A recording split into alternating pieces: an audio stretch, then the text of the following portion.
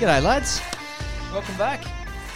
How are we? Good to be here. Yeah, good to see you, boys. Yeah, it's been a bit of time. We've had a little bit going on, so it's good to get back and speak to you guys. Yeah, apologies for the last one where I was down the beach and there's a little bit of wind effect. I apologise for that in the longevity episode, but Smithy edited it out perfectly. It's best he could. G'day, Mick. How are we, guys? Good to be back. Looking forward to today. Yeah, what's on the agenda today? Yeah, this is we've got Zone 2 today. This has been a bit of a darling of the biohacking longevity community. We did our last podcast on longevity, and a lot of the experts talk about Zone 2 cardio. So we wanted to talk about it, touch on our experiences and the bits and pieces that we've done with it. It's it's quite interesting. It got much maligned there for a little while as being sort of too easy. You know, it wasn't hard enough. You weren't going hard enough. But there's a range of benefits that we'll discuss today. Yeah. But before we go into them, can I just have a shout out to one of our listeners, an old high school friend who is a long distance runner, marathon runner, did little athletics as a youngster. Cara, she's been listening to us from day one. Listens to every episode. Sends me messages with a bit of feedback every now and then, and he's learning a lot. So thanks, Cara, for listening. Beautiful. Yeah, she'll be into this one too because she still runs. She's still fit as a fiddle. So yeah, she'll probably get a bit out of this one. Awesome. Yeah, it's interesting. It's interesting hearing from listeners. Talked about my mate that listens. Yeah, he'd be big on Zone 2 as well. He's the same. I think it's run marathons. Quite when you say very fit man. When you say it's a darling of the fitness industry sort of thing at the moment, but it also probably goes back a bit with the running world. Like the running world's probably been across this. Like your serious long distance runners have been across this as part of their training regime for a long time. Yes. Yeah. Yeah, and it's interesting, those runners and those people. So that Zone 2, and we'll talk about how you get to that Zone 2. And I think we need to understand a bit of the energy systems that go into those. Yep. Because going from sort of Zone 2 to Zone 3 is a bit of a metabolic shift. They talk about sort of heart rate zone, so it's often based on a heart rate zone, Zone 1, 2, 3, 4, 5, 6. Sometimes 6. Depends on the literature you look at. But Zone 2... moving from Zone 1 to Zone 2, Zone 2 to Zone 3 is probably that metabolic shift and bits and pieces. But like you were saying, endurance athletes, and Mick can probably attest to this. I know I used to do it. There's a fella called Dr. Phil Maffetone. He was really big on it, running these long, slow distances to build the benefits of faster race pace. So probably a good one for all our endurance listeners out there. Yeah, they got a saying, haven't they? Go slow to go faster. Yeah, and this is definitely it. And Maffetone was really big on it, and he's coached a lot of very highly prominent people. Mark Allen, Mick, who you'll know in the triathlon scene, and he was maybe the pioneer of fat for fuel as a triathlete. You know. Back in the day, you used to smash glucose as much as you could past, probably 500 grams of carbohydrate. And then Maffetone as the coach and Mark Allen as the athlete, and then others jumped on board, were using this Zone 2 way back. And now it's sort of come back around and really big in the longevity circles. And we did touch on longevity as our last episode. So it's probably a good flow for us to go into this one. But also, just for those people listening, it isn't just for your professional long-distance runner. Yep. It is a great training method for your average Joe Blow trainer. Low impact.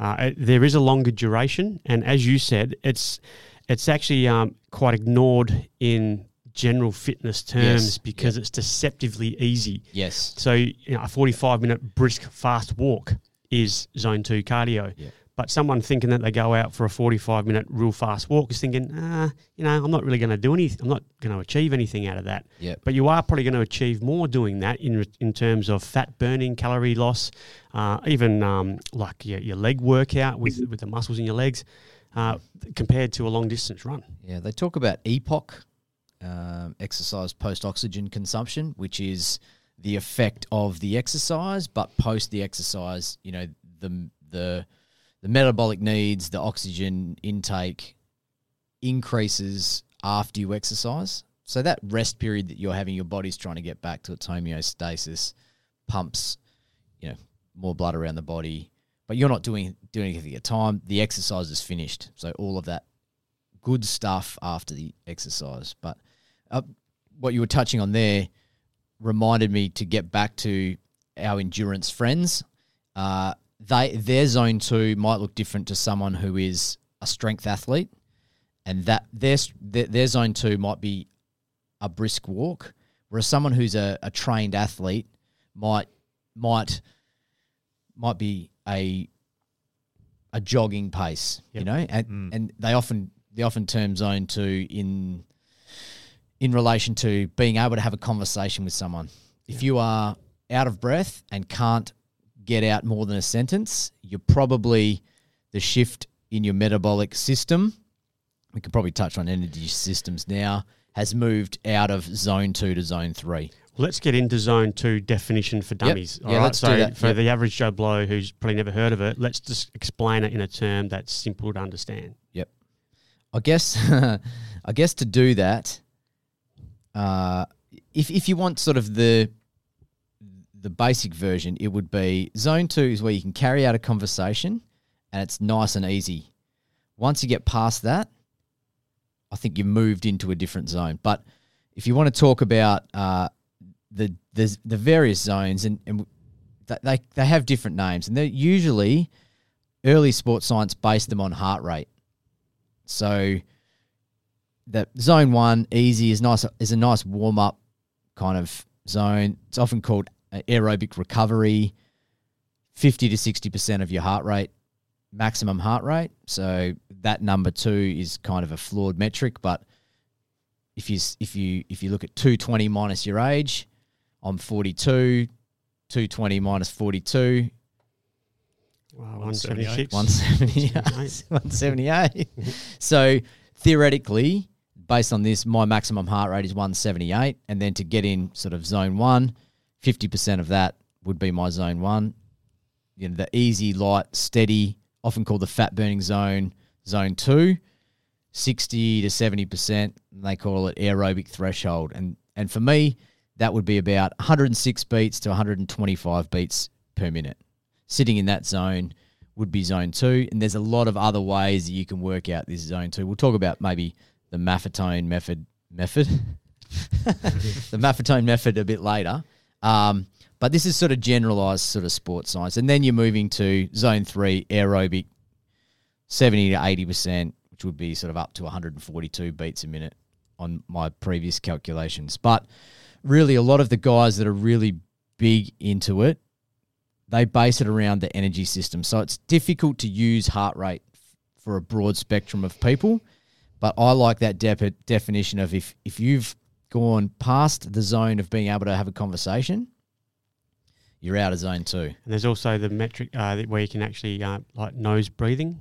So if you can perform it that's a good one. by nose breathing for the majority of that duration. If you have to rely on breathing through your mouth, you're probably going too hard. Yes. So basically we're talking about maintaining a certain lower heart rate over an extended period of time. Yep. That's your zone 2, yeah? Yeah. We'll talk about dosage in a little bit, as in, what's a good, effective, minimal amount. But that 45 minutes is probably about when it kicks in. Yeah. So I guess, I don't know if anyone else wants to chip in there, but I want to go to energy systems and do a little bit about that, because I think that ties in with the clearing up some of the vagarities, new word I just invented, of the heart rate system, using that heart rate system. Yeah. Doesn't have to be so sciencey, I guess, but yeah. Mick, you got anything, mate? No, I think you so far we're sort of covering everything off pretty accurately in terms of when I'm structuring up probably 70 to 75% of my training in totality has been done in zone 2. Yeah. and it's like you said, a lot of those old school world champions in sort of endurance Ironman distances, Mark Allen and the likes, they really reinvented the wheel. There used to be a real emphasis put on threshold-based training, and that was the real stimulatory point of improvement, whereas I think Mark Allen showed that, anything over 20% of your training that was above that zone 2 range tended to lead towards injury and fatigue and all of these sorts of things. So, and even as you're stating, and I write this in most of my programs as a definition, is zone 2. Zone 2 run is what we call conversational pace. So you should be able to go out, run along with someone and maintain a full conversation with full sentences the whole way through. So, I guess the only other thing I would say about the heart rate component of that as well is that it certainly from my perspective in endurance sport, from a physiology standpoint, it's very accurate. As long as it's done through an appropriate threshold test to get to get an accurate indication of your maximum heart rate. So if we just use the metric of I think it's actually 221 minus the age, that's a basic formula that was derived to sort of give some direction. But if, like common tests that we would have utilised in triathlon are like a 20-minute max power test. So you would jump on a stationary bike or go and ride on a flat road. You'd have your heart rate strap on, and you would ride as hard as you could ride for 20 minutes. And that would give you your personal maximum heart rate, which for some people is actually significantly more than what the basic formula indicates.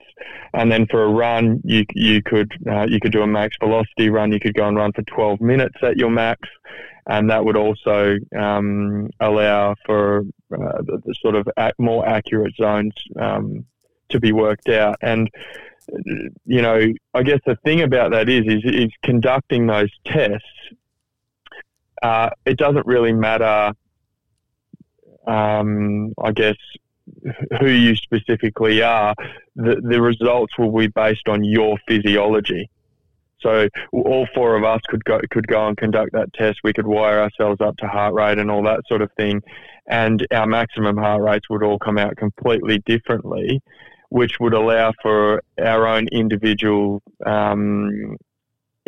zones to then, be worked out, which is how I've structured up all my training for all the people I've coached over the last 15 years. And I'm a really big believer in getting away from this generic programming into physiology-specific, independent, individualised training programs.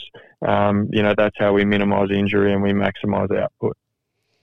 Yeah, I think that's good. That's really good for definitely endurance athletes and whatnot. But like Rooster was saying, we can use this not being so scientific as, everyday training method of, 45 minutes of getting to that zone of not being a conversation. If it's not conversational, then we're going too hard. And it's often, in the fitness industry, if we're not going hard enough, you want to be maxing out. If you're not maxing out, you're not working out hard enough. And people often malign zone 2 for being too easy. And that's why I really like it. And it's great, especially if you're doing endurance training. You can get out with a partner. You can go on a long run for an hour and have a conversation. You're not blowing out. And that conversational zone might be different for different people. So people that aren't endurance athletes, it might just be a walk. It might be that going up a hill pushes you out of conversational pace. It's too hard, right? So, yeah, it does vary for different people, and you can get really scientific about it, yeah. before you get into the science there, Dr. Fauci, the 220 minus your age thing, isn't there the that Maffetone formula? Yep. Is that different to that? Is that 180 minus your age, and then you get your percentage from that? Yeah, so Maffetone bases his, I think he calls it maximal aerobic function. I don't think he likes to call it MAF because it sounds a bit like his name. Oh, yeah. So, but I thought that's how he initially designed it. Yeah, but anyway, right. 180 minus your age. And then you're looking around 65 to 75, depending on what you're reading. Percent.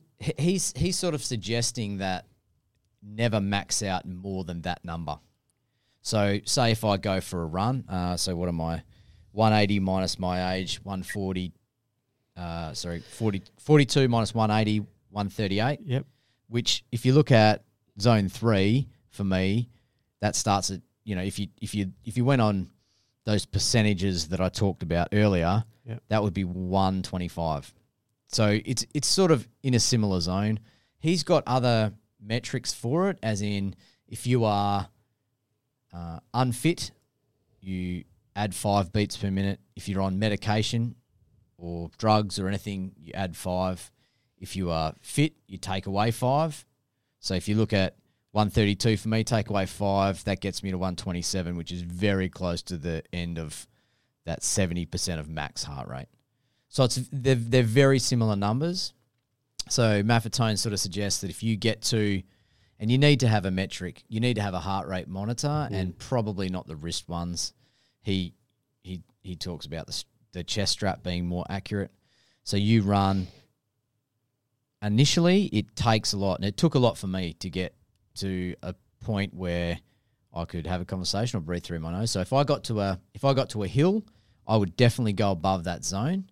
So if you hit that zone, he suggests pulling it back and walking.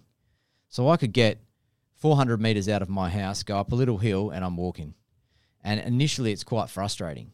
But 6 months in, and it does take a bit of work, you get to those zones and you are more efficient getting up a hill, and your heart rate doesn't go higher than outside of Maffetone's zone of zone 2. Yeah.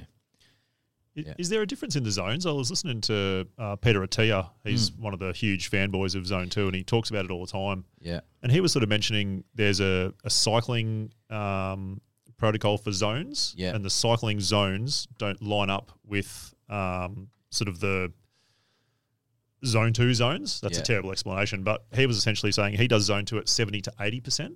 Is that something that you guys have come across, or is he just doing his own thing there? Because he was sort of saying in cycling there are 7 zones, and Zone 2 that he uses equates to sort of Zone 3 in cycling if you use like a cycling computer or something like that. Is that something you guys have come across? We'll let Mick go with that one. No, it's not.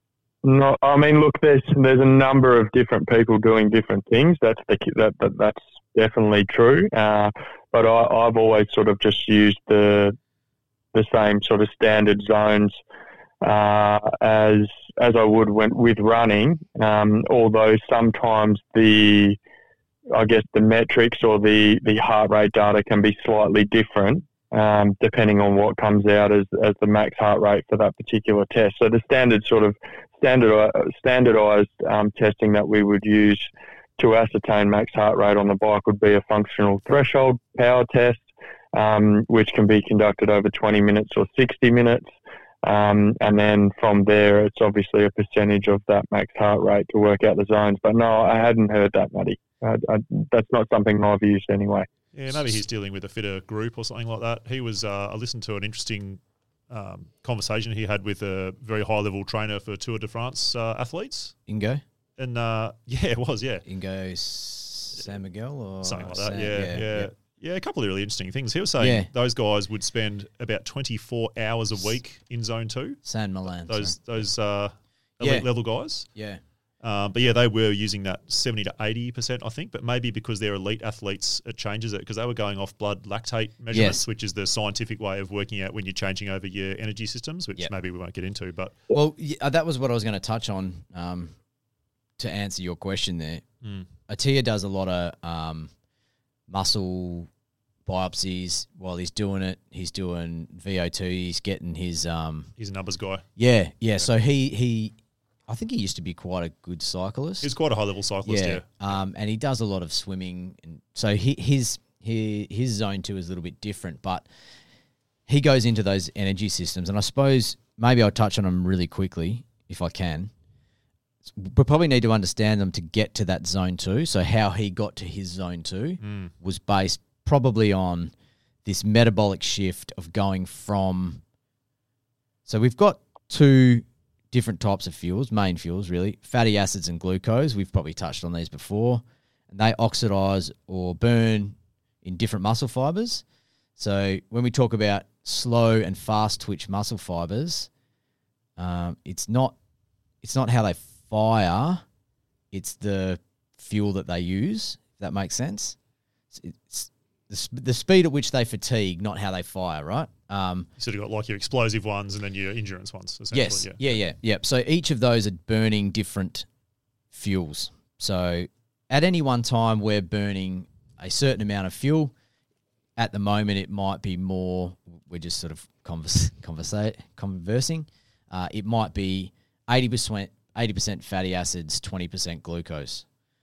When we're moving between those zones and the muscles are requiring different energy to fire, so we've got our slow and fast twitch muscle fibers, and our fast twitch can be divided into type 1A, type 2B. Sometimes they call them 2Z, I think. When we're moving to the different muscles that need to be used, we're utilizing different percentages of those fats and glucose burning. So you can probably think of glucose as a fast burn, sort of your unleaded fuel. Attia probably talked about that because he's big on driving and Formula One and whatnot. So, glucose is your fast burn, unleaded type fuel. Fatty acids is your slow burn, like your diesel fuel. So when we're switching between those zones, between those fuel systems, that's when those zones kick over. So I would assume that Attia has done all the sports science and knows exactly when his metabolic shift from zone 2 to zone 3 is, when he's burning, and they, like I said, they call it the fat burning zone. So when you are burning more fatty acid than glucose. Would that be... I'd probably just add to that it's also whether or not it's aerobic or anaerobic. That's probably the shift. So when you're in zone 2, you're certainly using, like you said, a combination of carbohydrates and fats, and you're using them in addition with oxygen. Yep. So it's aerobic exercise. Aerobic is with oxygen and anaerobic is without oxygen. Yeah. Absolutely. So we've got like these different energy cycles, and I don't want to go into it because it'll get too sciencey, but... I'm loving it. So basically, your zone 2 energy levels are met by your fat and O2, and then once you increase that level, your ATP or your energy requirements are met by carbs and then creatine phosphate as you get more intense. Yep, and they all do use oxygen.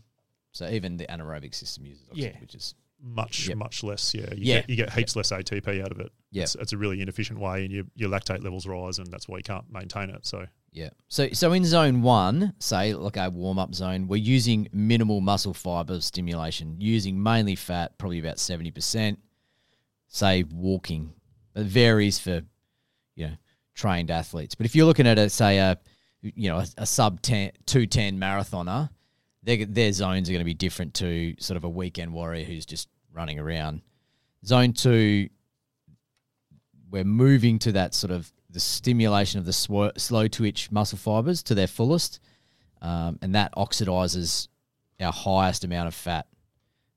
Mitochondria are producing sort of the maximal amount of aerobic conditions they can before they transition to less fat, more glucose burning in our zone 3.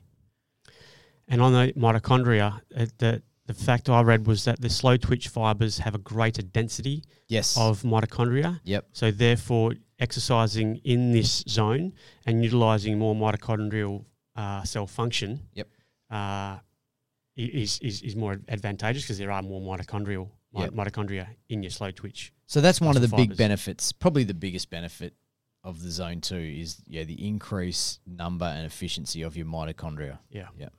So because there are more there. Yeah. Yeah. The mitochondria are at the little powerhouses. I think we talked about that a couple of episodes back. Smithy was talking about that one. The mitochondria health and function was a big one in the longevity sphere too, wasn't it? Yeah, I think that's why this zone 2 ties in so well with longevity, isn't it? Like if you want to grow more mitochondria, so have more little things in your cells that make energy, do zone 2. Yeah, zone 2 is proven to make you grow more mitochondria. So really good for aging, and also because it's low impact. Obviously, it's good for elderly people. You're not going out there and getting max heart rate and really stressing your system. So. Overweight people.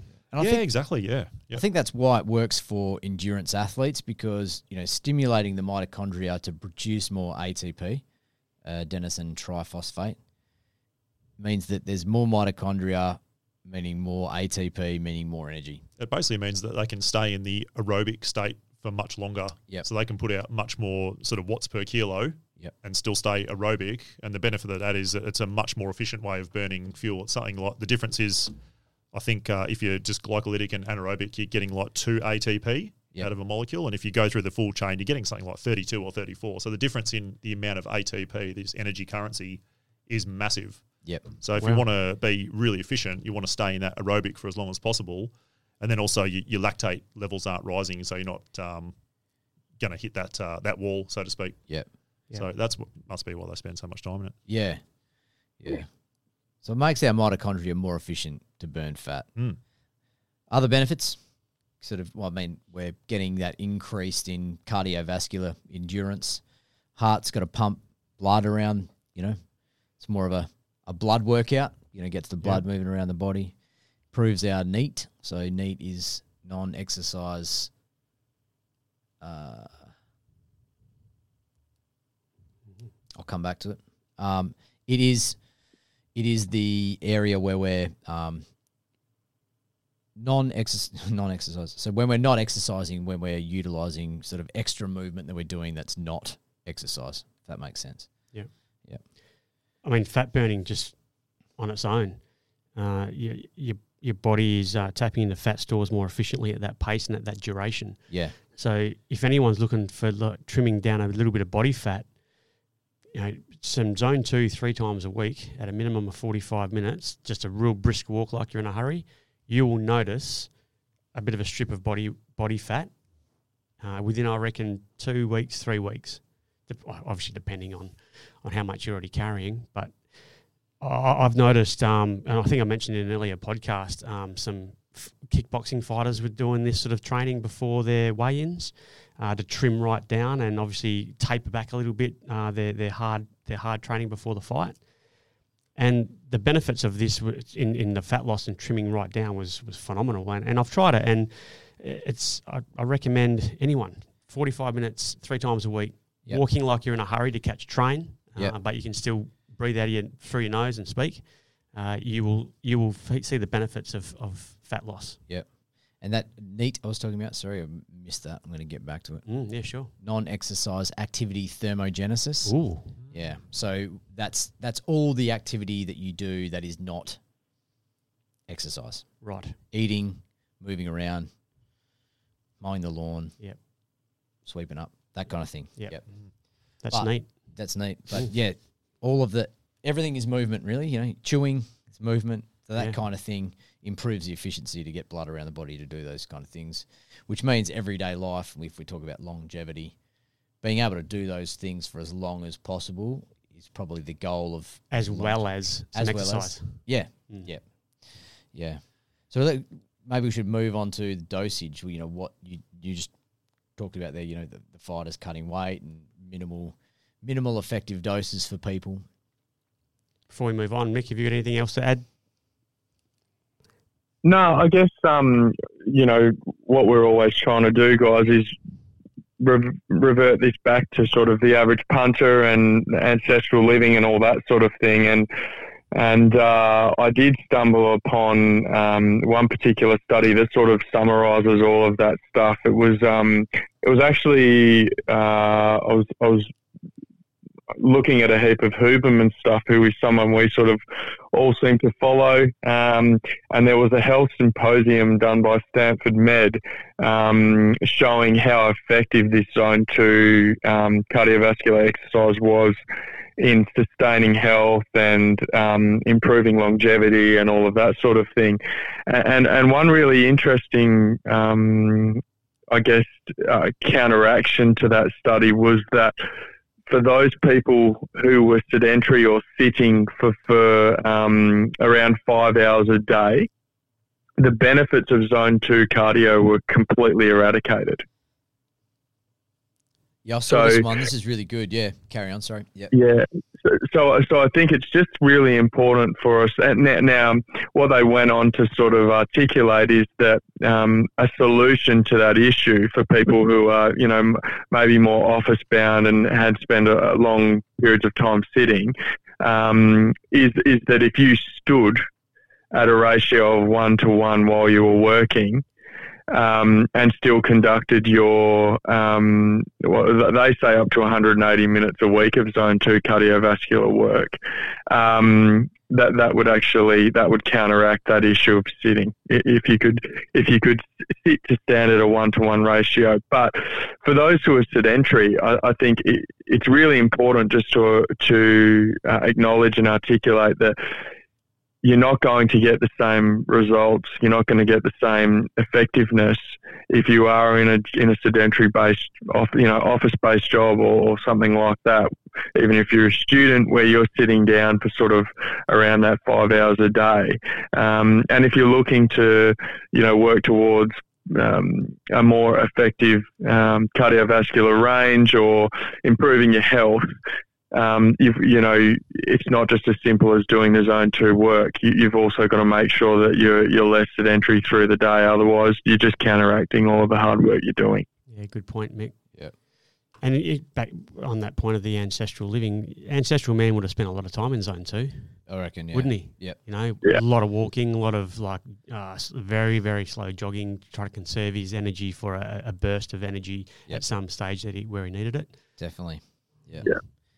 And I think the other thing just to acknowledge there is there are environmental factors that can affect the range in Zone 2.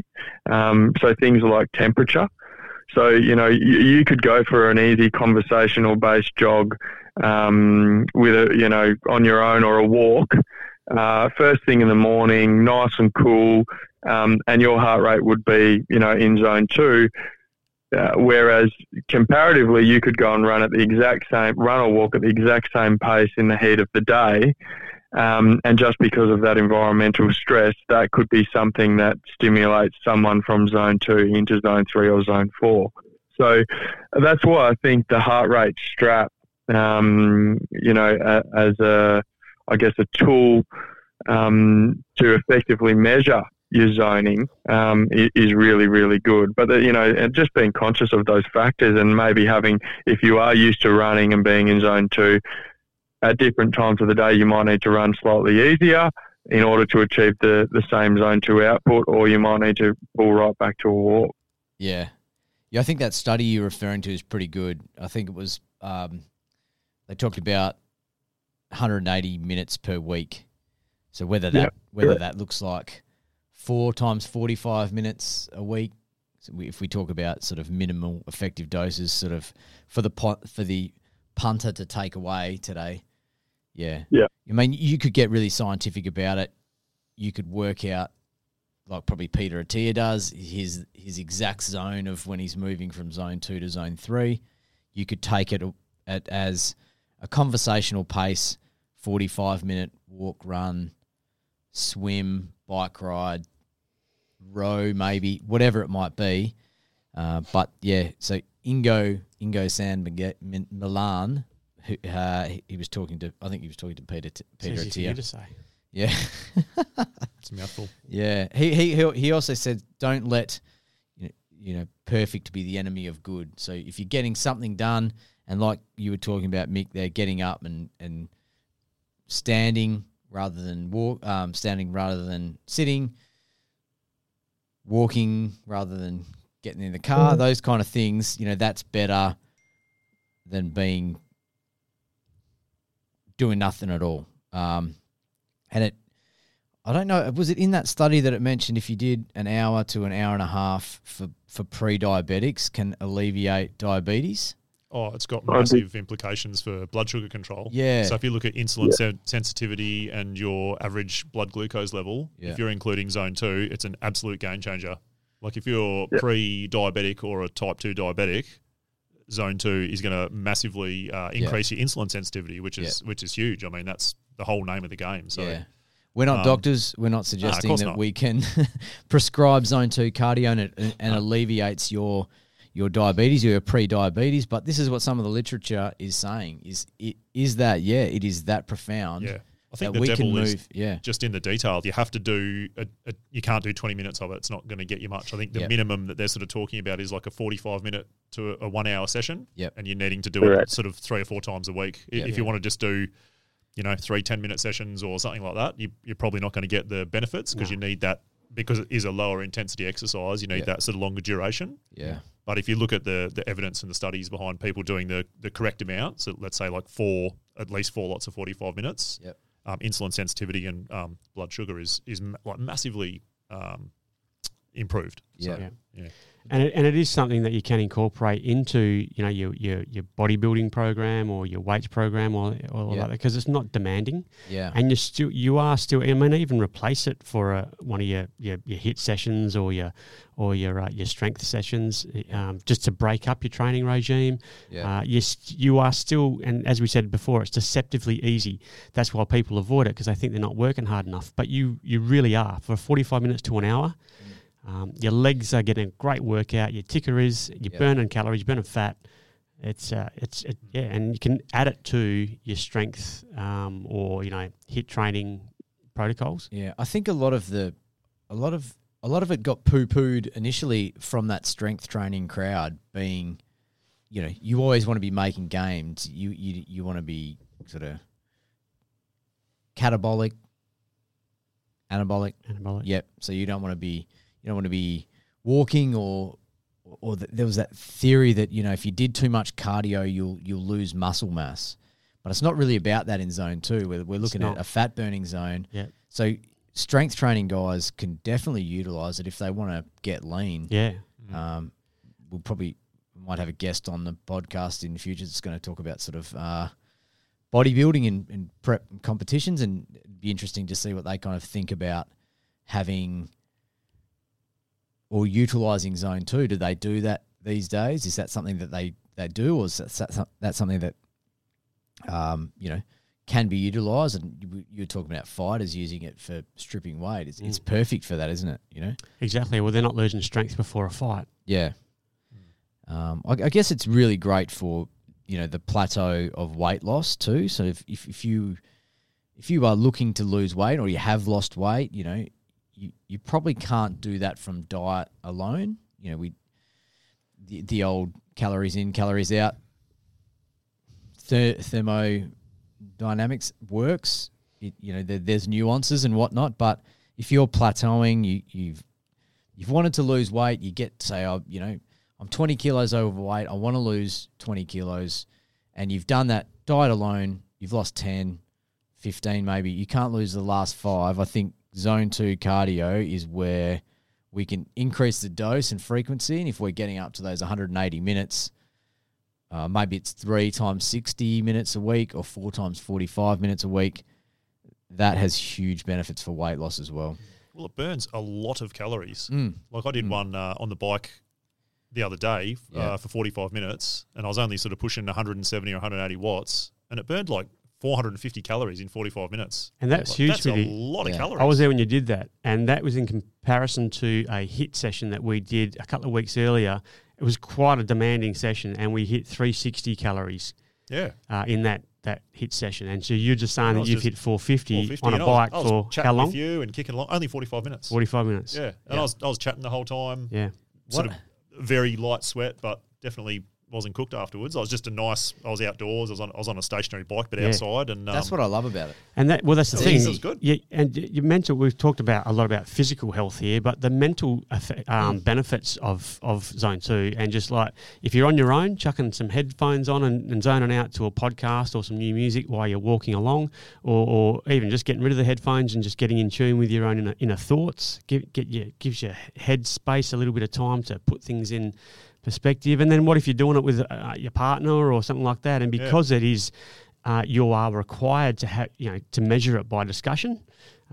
Is a great measuring tool of that zone. What a great way to just get with your partner or a friend and chat while you're working out. Yeah. And I mean, if you're doing that 4 times a week and you burn, say, 450 calories times 4 a week, what's that, 1,800 calories, that's a game changer for weight loss. That is absolutely going to burn fat and help you lose weight. Yeah. 100%. Without delving into any muscle stores. No. Yeah. Yep. Amazing. Yeah, I guess that's why experts are talking about it being a game changer. Yeah. Nice. That's probably a good one. Good way to tidy it up. Oh, it's such a benefit, and a lot of people ignore it, I guess. Yeah. Probably because it was too easy. Yeah. The strength guys poo-pooed it because you'd lose the muscle gains that you've got, which is a fallacy. Yeah. It's too easy. You're not going hard enough. You got to go. And maybe an episode on Zone 5 cardio is worth doing. Yeah. 5, 6. That's super maximal intensity. But it seems that the longevity benefits of Zone 2 cardio, weight loss, pre-diabetes, and improving race times for endurance athletes and whatnot. Yeah. What a great opportunity to maybe go back on the barefoot concept, barefoot training. Yeah. Get some minimalistic shoes to walk in. You can imagine the resistance in sand along the beach, barefoot, grounding. Yeah. Vitamin D. 45 to an hour walk along the beach. Boom. And imagine a doctor's prescribed that to you for your pre-diabetes. Oh yeah, I could probably sort that out. Maybe eat a little bit less sugar. Does it mean I have to get out of bed? Yeah. Too early? Yeah. I think once people form the habit, they'd bloody love it. Oh yeah. You'd get addicted to it. Yeah, you live close to the beach and you could just sort of step out your door and be there within 5 or 10 minutes. Yep. Or otherwise a park or nature or anywhere. Just Yep. Imagine a doctor prescribe that for your mental health. Yeah. Stress management. Yep. Yeah. Yeah. Yeah. Or relationship building. Yeah. Have a chat with your wife for 45 minutes while you walk. Yeah. Oh, geez, that'd do my head in. Not really. Nah. Well, on that note, it'd be great to hear from people about Zone 2 cardio, anything. Yeah. If anyone does it, let us know what they do. Yeah. Get in touch. We've got our Instagram. We'll put a couple of little spots up there. I'd love to see some comments on the Instagram post. If anyone can just give us a quick little comment on the Instagram post, that'd be cool. Yeah. And then, get in touch. And also, if you are an athlete and you're after any of the testing that we were talking about in the way of running testing or riding testing or anything like that, hit us up as well. We can assist people in getting those accurate zones, so they know that they're working within data that's specific to themselves. Yeah, that's a great idea. I think we probably need to reach out and interact a bit more, get people. Yeah, we can answer questions. That's a really good idea. Yeah. Yeah. Modern Ancestral Man at gmail.com. Modern Ancestral Man on the Instagram. That's how the kids say it, I think, the Instagrams. So, get on there. Check us out. Yeah, flick us some messages. It'd be great to hear and interact with the listeners. So, yeah cool. Good to see you boys again. Yeah, great stuff. I think it was a really good chat. Hopefully we didn't get too sciencey or whatnot. But, really, takeaway is get out and do some Zone 2 cardio, work out with a buddy. Yep. Have a nice little conversation for an hour 3 times a week. Boom. Yeah, done. Good stuff, guys. We'll see you next week. Get your air guitars ready. Gotcha.